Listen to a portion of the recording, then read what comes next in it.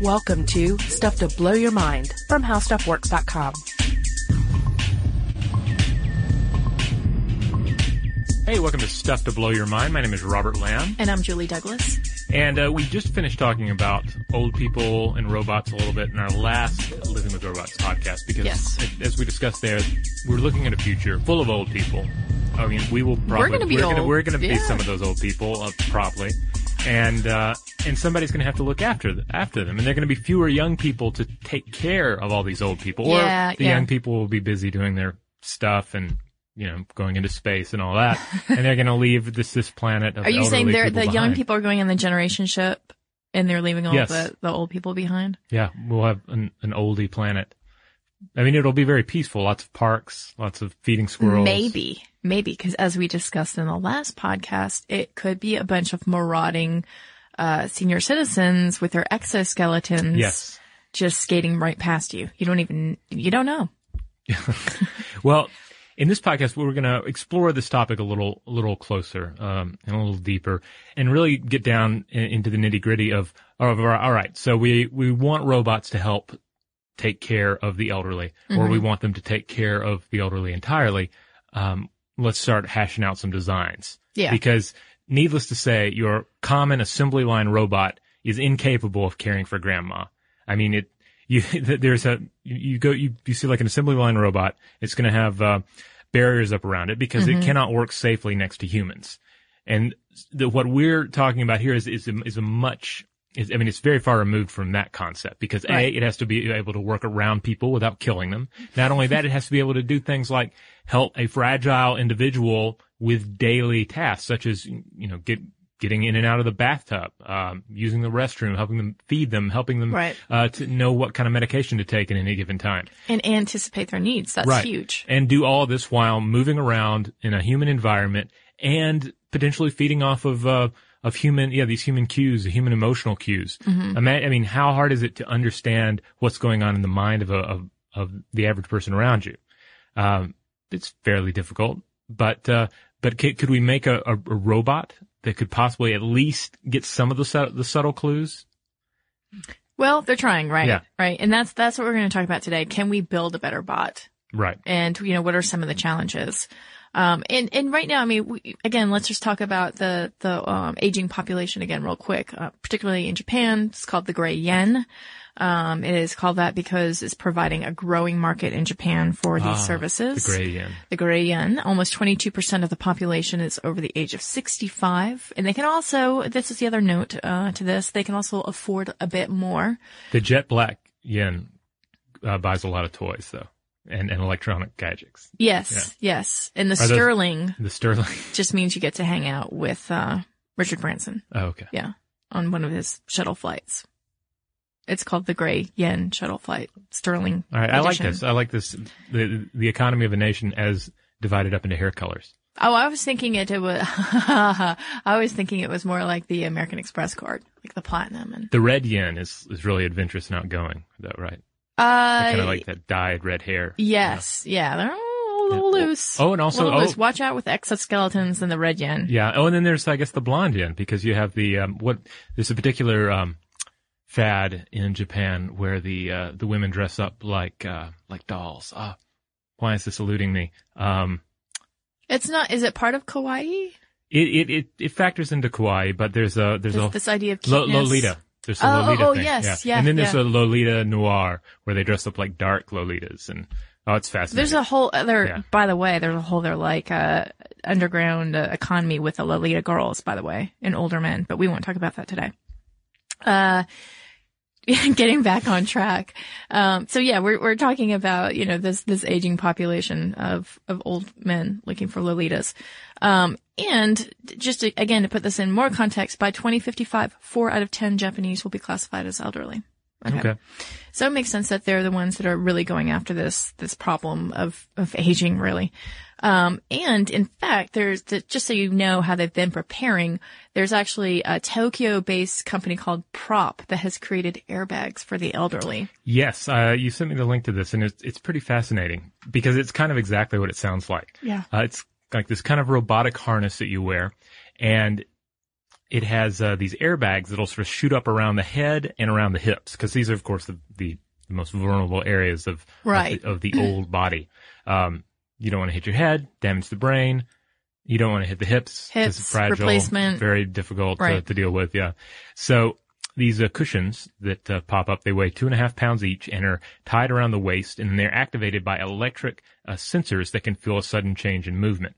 As soon as the alarm goes off, 15 liters of compressed air inject into these inflatable pads, puff them up, and then ideally when you fall backwards, and you can only fall backwards in this. Right, by the way. Yeah. Never pitch forward. Right. Well, I guess it's kind of like in, to bring up pro wrestling again, like a lot of those guys, like they train to take bumps. Yeah. And generally you want to bump right on your back.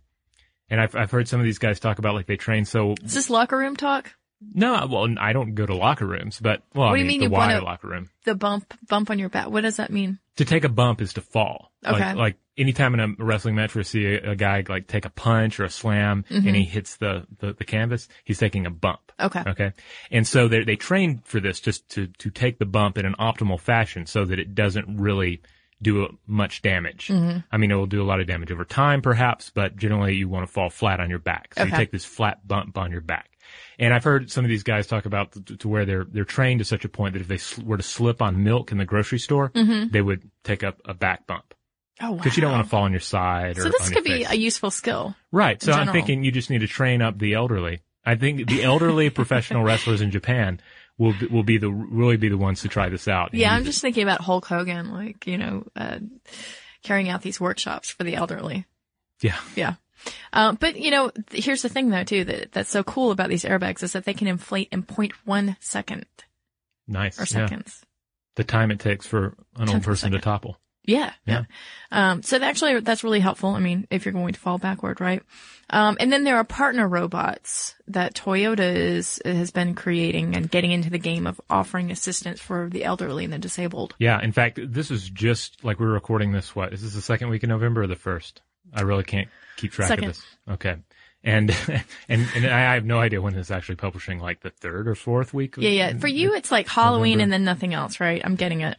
Yeah. After Halloween, it's just this busy mess of holidays. Yeah. And visits and trips and But anyway, so this first week of November, actually, of 2011, Toyota Motor Corporation in Toyota City in Japan. I somehow was not aware that Toyota had its own city in Japan, which is pretty amazing. Yeah. They were really launching forward with this idea that Toyota is really concerned about working on these bots, making a priority, and partner bots are a big deal. And not just in nursing and healthcare, but also in personal transport, manufacturing, domestic duties.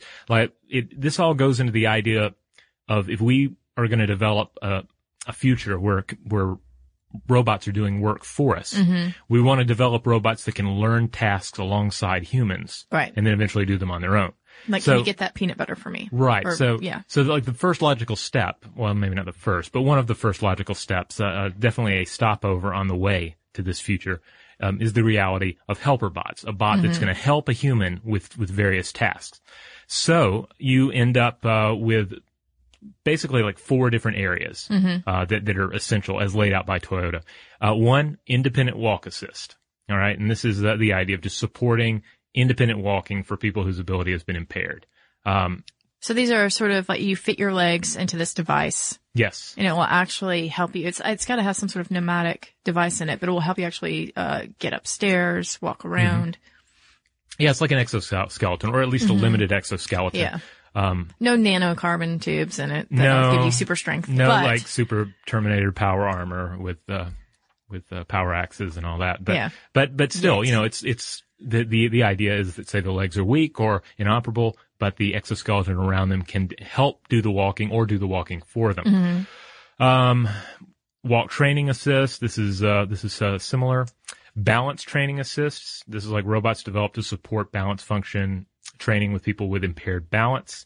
So think a combination of a 2-wheeled self-balancing type deal, with game elements aimed at making this kind of training enjoyable. Right. So, I mean, that would be actually really helpful if you're going through physical therapy as well, right? Right. You're trying to regain your mobility. And also bear in mind, just like gaming, old people, but come on, we're talking in large part about today's, young or middle-aged people, Right. many of whom are gamers, especially, Japan has a big gaming culture as well. Mm-hmm. So imagine in the future, the gamification of physical therapy is just a no-brainer. Right. So right now there would be like a bingo program on Right. there. But in the future it would be like I don't know what, like World of Warcraft Right. for our generation. Yeah, or Be whatever. like these retro games. Whatever's big, in Japan. I don't know if World of Warcraft is big in Japan. Yeah, Is but it? I'm just saying, like, when we're Something like like futzing around in our sunset years, we'll be Mhm. like, oh, let me just program this to World of Warcraft and think about those great fuzzy memories of playing in my yesteryear Yeah. years.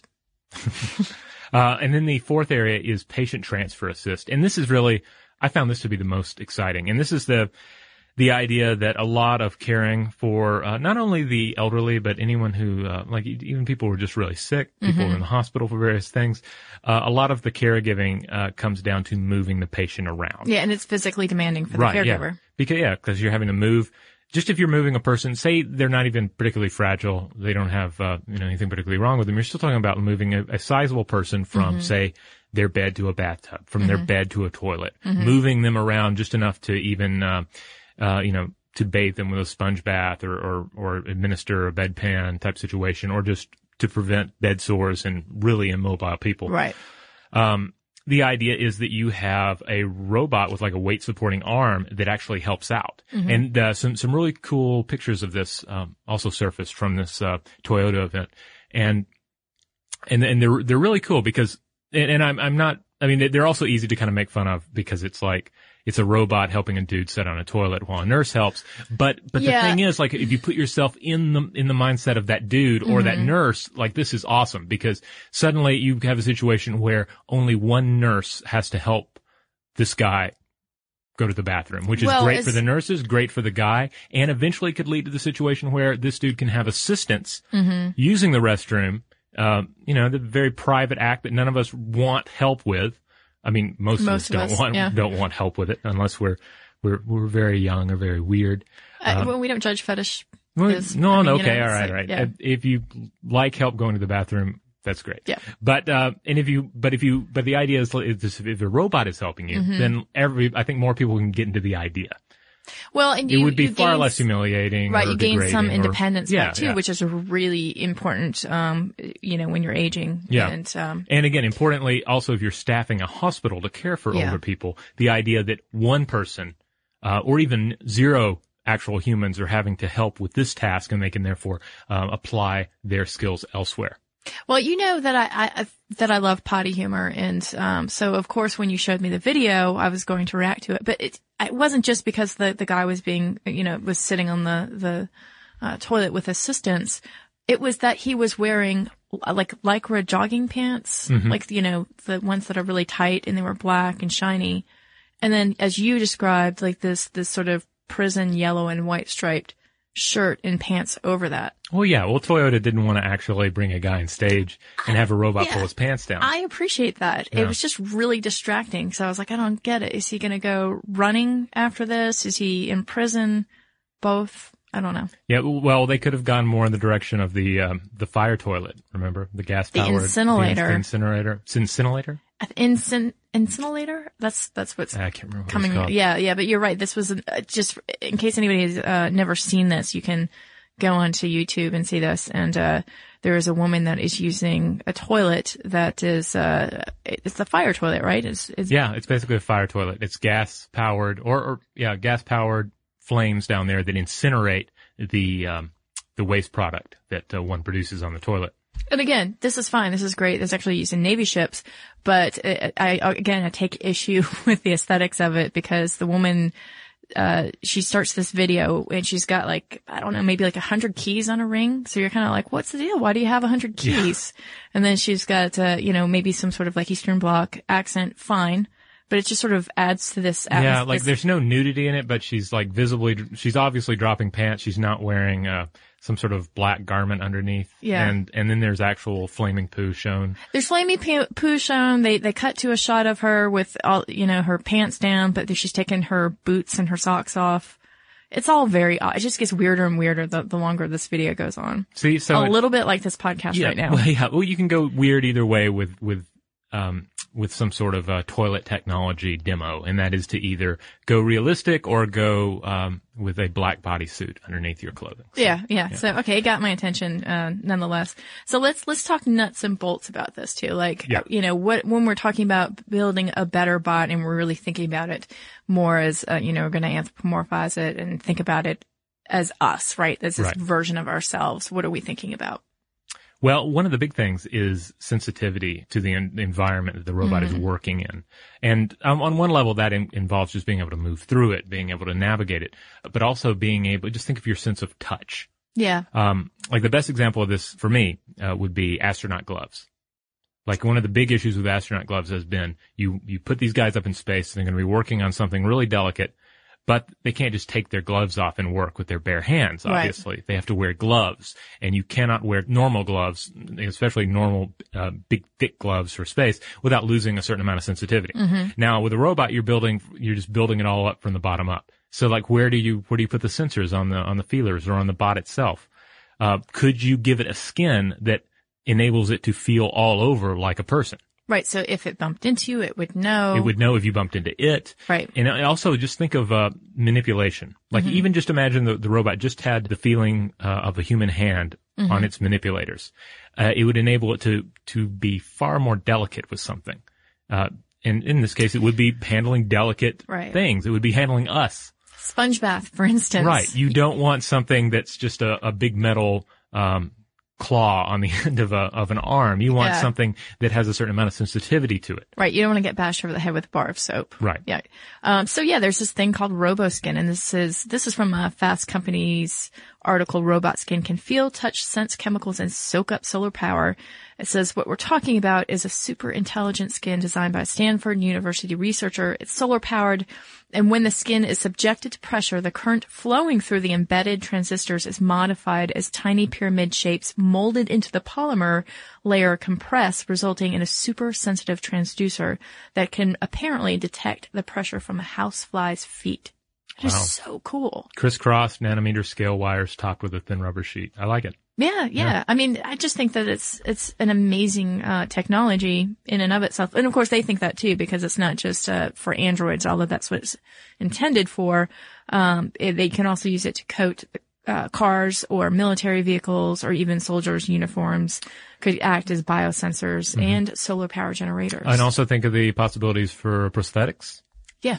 And again, for astronaut gloves, or even like, forget the astronaut, for like a robotic exploring probe, where a person could say put on a pair of gloves on Earth and feel with a very human tactile response an object on another planet. Right, and try to describe that and the texture of it and so on and so forth.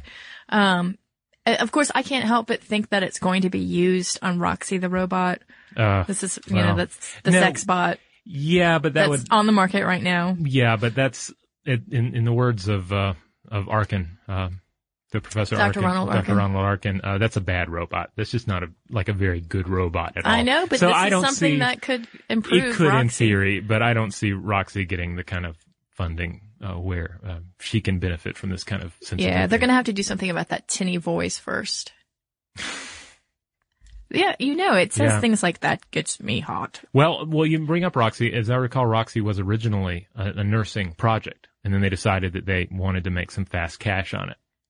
So. Yeah, that's how all innovation seems to be generated these days.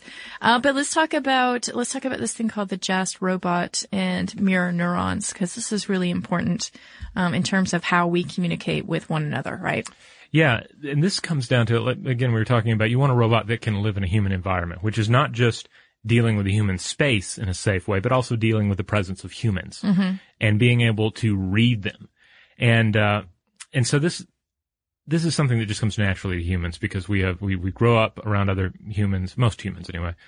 We have this theory of mind, and anytime you're encountering somebody, you're picking up on so many different things. You're picking up on what they're saying, their tone, what their eyes are doing, what their hands are doing, what their basic expression, their body language, all these different factors. Because you're trying to get into their head, Right. right? Which inadvertently allows you to empathize with another person. Right, yeah. Right. And so like if you smile, then, you know, somewhere in my muscles, I start to smile back and it starts to send these signals to my brain that this is funny or we're having fun or something along those lines. Right. And that's how we communicate with one another. Right. We read so many different signals. Mm-hmm. So could you create a robot?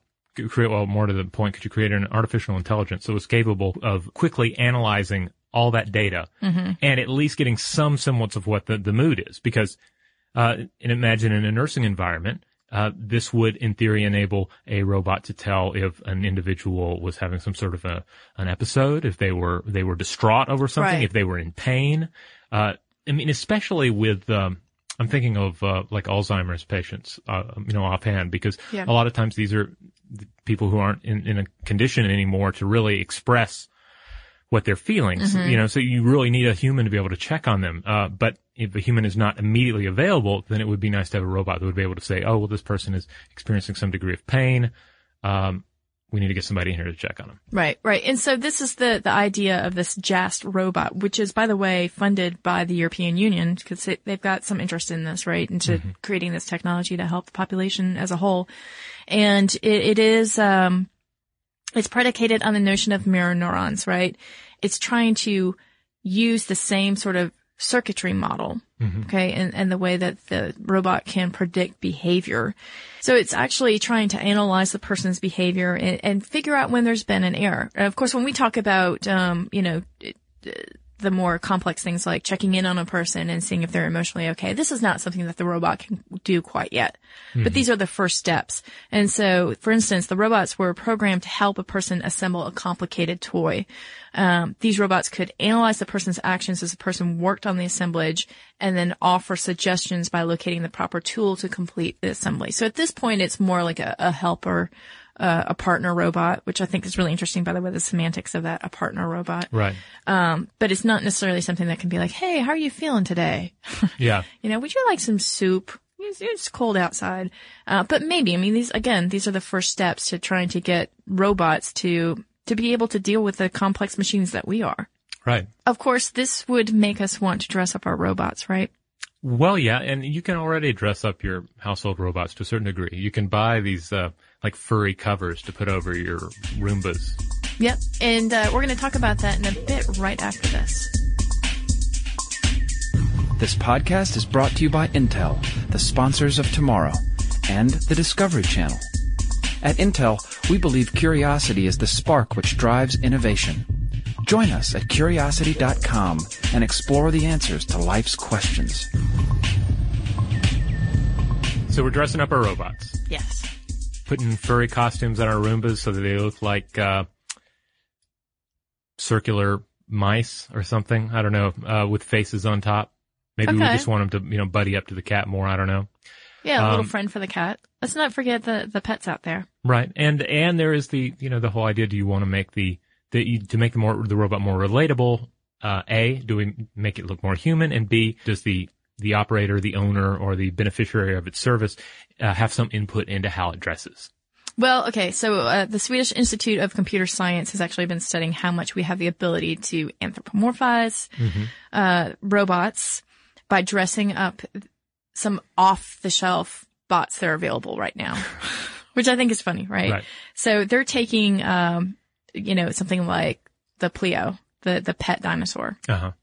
And they've been giving, or they actually have been programming it so that, if you change the outfit, it will actually act differently accordingly to how you dress up your pet dinosaur. So also, just keep in mind that that Pleo is able to learn as you play. And, so, you can manipulate its behavior a bit. So if you give Pleo a special watchdog necklace, the robot remains active and on guard. I'm putting, air quotes on guard. You can change the costume from, that necklace to pajamas, and the robot would slowly switch into sleep mode. The costumes or accessories you choose communicate electronically with the robot's program, and its behavior follows suit.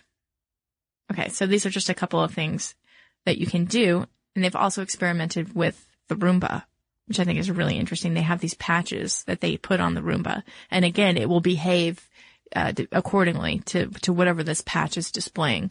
So they've got a patch that can make the Roomba seem aggressive or curious or shy. It'll actually like hide under the sofa.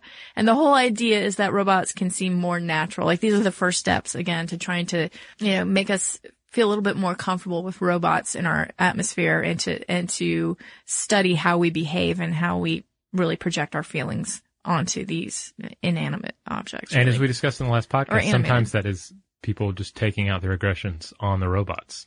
Yes. Yeah. And again, this is also in conjunction with Lyric program, which is the Living with Robots program that we talked about before. Robot House.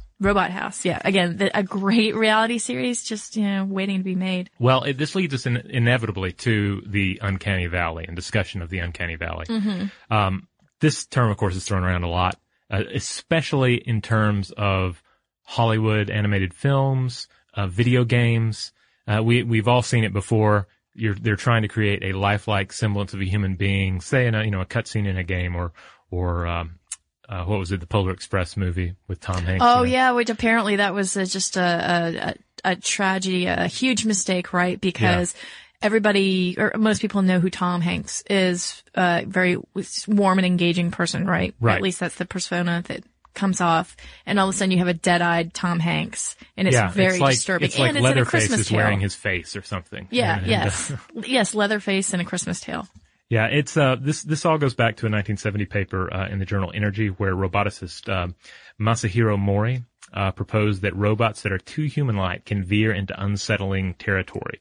And basically, to get real number-centric about it, you can make a robot up to 95% realistic, the theory says, and it's great. Like, oh, this robot is 94% looks like a person. That's amazing. 95%, that's awesome. But then once you hit that 96%, the space between 95% and 100% human looking is just creepy. That's the theory. That's the theory. And the theory is that on a psychological level, our minds are perceiving the robot human facsimile as dead, right? Or an unhealthy human, or, on some, I guess, primal level, like it's decaying, it's not alive. Right. And so we back away. Again, this is the theory. There's some disagreements on it. I mean, especially when you get outside of its applications in entertainment and really start looking at robotics again, where the term was originally, discussed. And there's some studies that have found that really it's more about the mismatch. It's about it has really cool looking skin. The skin looks very human, but the eyes are obviously mechanical. The eyes are too big. Right. And so they're not matching up to the rest of your expectation, and that's what's unsettling. There's an interesting book called The Wind-Up Girl. I think I may have mentioned it before. Sci-fi book tied for Hugo Award last year, I think. And the title character, the Wind-Up Girl, is an artificial human that is created by Japanese scientists, and this is in the future and all. But they end up programming. They call her the Wind-Up Girl, or they call them Wind-Up Girls, because they have programmed in a kind of wind-up movement to their bodies that they can't quite control. Oh, so they don't have smooth motor coordination. Right, because they didn't want them to look too human. They wanted to keep the Uncanny Valley in place to a certain degree so that they would be marked. Okay, so this is sort of like that whole problem in Blade Runner with replicants, right? Like trying to figure out how do you tell which one's a replicant? Yeah, who's the human, who's the replicant? They said instead of giving it a complicated test about a turtle on a fence post to bring the whole empathy thing into play, let's just watch them walk down the street, right? And you'll be able to tell right away, right? So anyway, there's the one idea that it's a mismatch. It's like, oh, well, it looks like a person, but it's moving weird. Uncanny Valley. But then there have been some other recent studies. Like there was one study by Carl McDorman, director of Android Science Center at Indiana University, and he found that the uncanny effects seem to be tied to gender. They found that they rolled out some various robots, and they found that women subjects were sympathetic to the requests of the robot, whether they were represented as a person or a poorly rendered computer animation. Okay, and is this the scenario where they're acting at this role as doctor? Yes, and these are patients. So one is a human patient and one is a computer animated. Yeah, well, that's right. They're not really robots, but it's it's the idea of here's a person, here's a facsimile of a person. Yeah. And then let's see how they respond to it. Mm-hmm. And the men sided with the real patient, but not the uncanny computer-generated one, where the women were far more likely to side with the sympathetic one. Well, because they had empathy across the board, right? Right. Which, interestingly enough, I think ties in nicely with something we discussed in one of our early episodes about a year ago. The idea that in the future, the human race will be composed entirely of women and their robotic partners. That's right. Yeah. We did talk about that. Yes. And for many, many, many reasons. But this is not actually probably going to come to fruition, but it was an idea. I think it might. You do. You're betting on it. I think it will. Because look at it. The men can't get along with anybody. They can't get along with the men. They can't get along with the women all that well, and they can't get along with the robots. Well, but I always take issue with it because I think, well, yeah, women are great. Don't get me wrong. I'm one of them. But that does not make us like altruistic, like, the best humans on the earth. I mean, I'm going to say it. We're a little bit flawed. Yeah. Well, way to cover up for the female plot to we're take over the awesome planet. in so many different ways. Anyway, I'm digging myself in here a little bit. I was reading a really interesting article in Popular Mechanics called The Truth About Robotics Uncanny Valley. Mm-hmm. And they discussed several of these different studies and scenarios. And they ended up making the case that when it comes to robots, the Uncanny Valley is largely hypothetical, mm-hmm. and it largely becomes less of an issue when humans are actually face to face with the robots and dealing with the robots on a one-on-one basis. Yeah, that's what I read too, is that, it's just the Uncanny Valley is just a big sweeping generalization, and that, it's basically a short-lived psychological state that we're in when we're looking at the robot. But once you get comfortable with it, mm-hmm. that all of that sort of falls away, and you begin to project your feelings onto it no matter what. It's like anytime we humans deal with other humans and encounter a little bit of the Uncanny Valley, mm-hmm. which, if you're ever talking to somebody for the first time and they maybe have like one of their eyes is, pointing out a little to the side, kind of like a Forrest Whitaker type of thing, Okay. It can be a little like off-putting at first, but then mm-hmm. you get used to it, and because it's a person, and right. and you sort of jive with their particular appearance and their particular energy, or even if it's just something as weird as like somebody's got a strange scar, or a strange blemish on their face, or a Satan goatee or something. I don't know.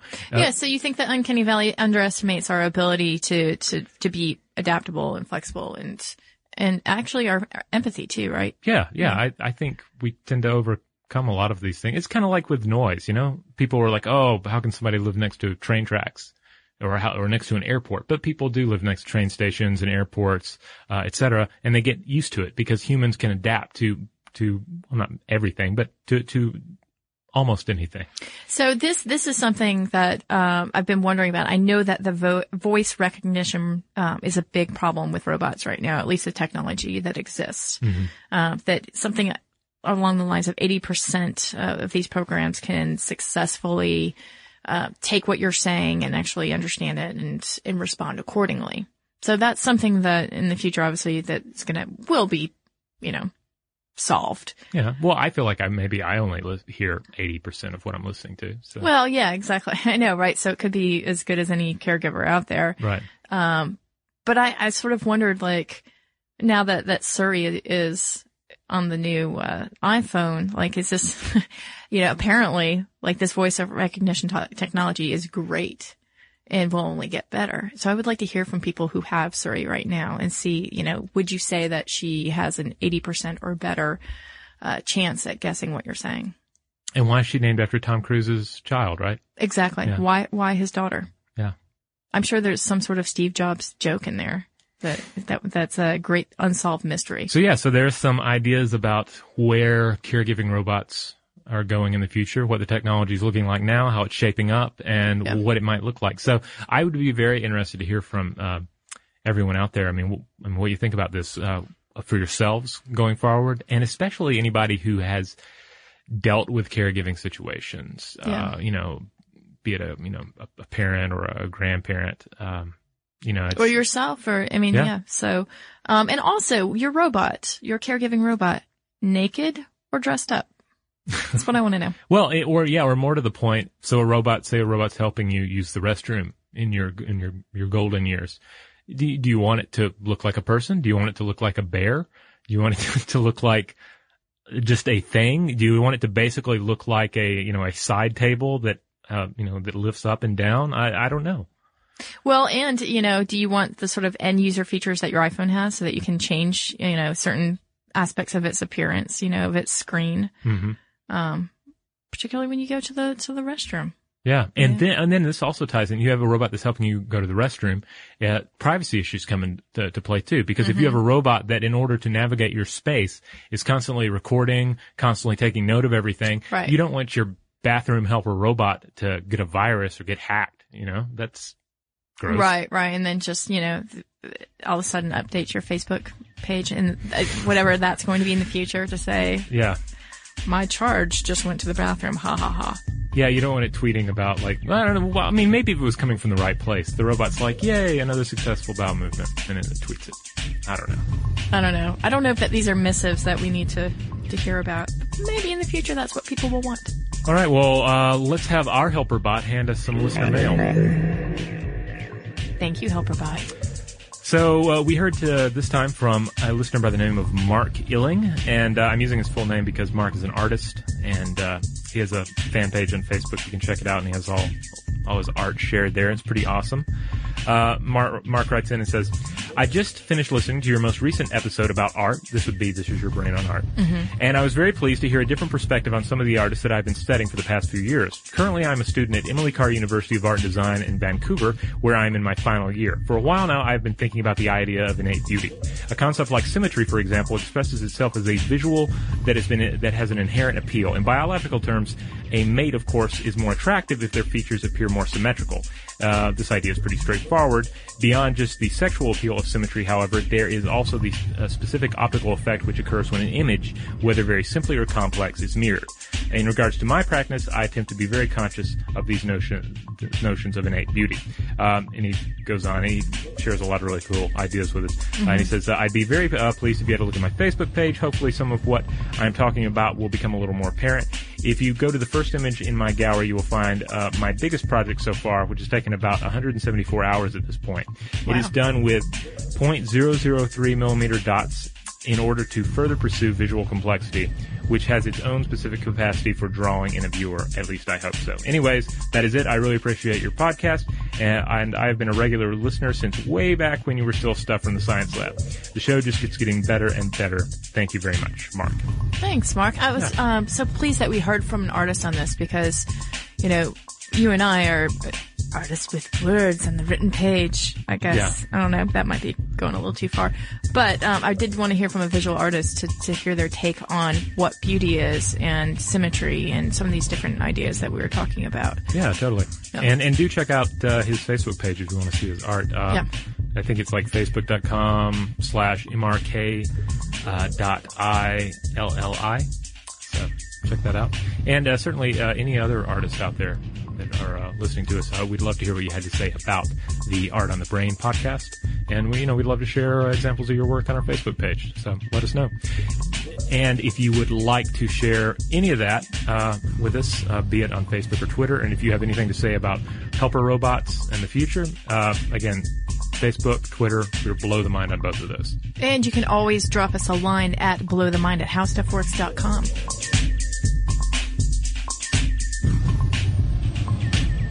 Be sure to check out our new video podcast, Stuff from the Future. Join How Stuff Works staff as we explore the most promising and perplexing possibilities of tomorrow.